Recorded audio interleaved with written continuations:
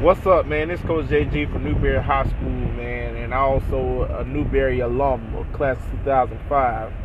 And I've been given the great opportunity to tell y'all some of the greatest football stories as a player and as a coach, whether it be high school or college, I guess. And the first story that I want to tell, since I've been given this great opportunity, man, is a story about how I freaked out at halftime my senior year against Fort White High School, down 7-0. And I guess because I put so much pressure on our defense. And we had one of the best defenses in Newberry history. Not the best, but one of the best. And, I just put it on us to pitch a shutout that night, I guess, man. And we was losing nonetheless of a game we probably should have won by 35 or 40. We going to halftime 7-0. And I'm freaking out. And I don't know if it was the weather. We step on the bus in Newberry, it's like 75, 70, 79, 80 degrees. We get on the bus in Newberry. And it was my birthday. My birthday was coming up, but it just passed. I remember my brother buying me a brand new, and Under Armour was brand new back then. Like, Under Armour, that was probably like the first or second year Under Armour had been like known to us as athletes. And so, like that material and all that. And so, my brother brought me a brand new sleeveless Under Armour shirt that I wore for years. Even when I went off to college, and the color scheme didn't match no more, I still wore that Under Armour. But I'm excited. I think my brother had just bought me some brand new football gloves and all, man, for my birthday. And we get there, and I swear it had to be like 45, 50 degrees in Fort White. I'm freezing. I'm pissed off now, because I don't get cold like that. I don't get cold easy. I love the cold weather. But I'm freezing because it's raining and it's cold. And for y'all who don't know, I got sickle cell. So now I'm worried about if I'm finna get sick with sickle cell. I'm just pissed off at the weather. And so my homeboys was cold. Everybody cold. People trying to get my gloves because I think, my coach that I had back then wasn't high on us wearing gloves and all that good stuff. But he never really said much to me. So now I'm trying to help them out, passing gloves around so everybody can stay warm best they can. And, man, I don't know. I think the weather just had us shook that first half. And we came out flat, man, and Fort White was sticking it to us, man. They was sticking it to us. They was moving the ball on us real well. Coach was pissed off.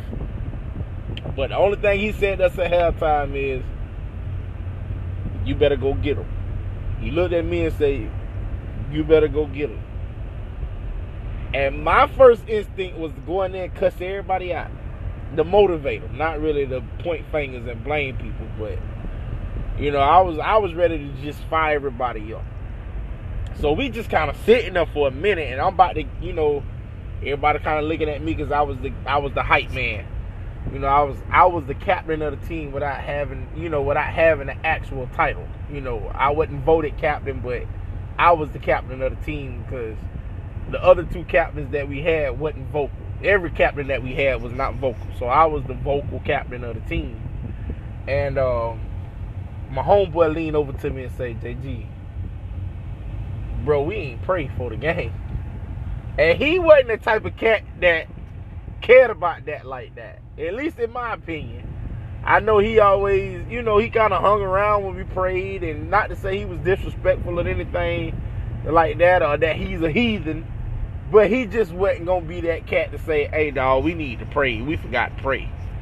So everybody kind of looking at me and was like, all right, man, what we got to do, JG? Like, what you finna say to fire us up, or what we got to do to get right? And so when he told me that, I was like, hey, man, we got to pray. And, being a high school kid, being a football player and a high school kid, and everybody know how that life can go. For me to be able to step in that role, man, and not be ashamed of God at that age in my life and at that time in my life, and pray for everybody, and everybody was willing to pray about everything. Like, I knew I had teammates who didn't believe like I believed. I knew I had teammates who, you know, didn't believe at all, you know, but everybody respected me enough to respect the prayer, and also, you know, they bowed their heads and listened and prayed too. And so that was just a big thing for me. You know, win or lose that game, that part of that night was one of the most special things in my life. And really, when I got ready to tell this story, I had forgotten all about that. You know, I was just ready to talk about how we fought back and we came back and won the game and stuff like that, man. But real talk, it was a special night because, for one, God heard our prayers. And we went out and shut them boys out the second half and rolled them up 28-7. And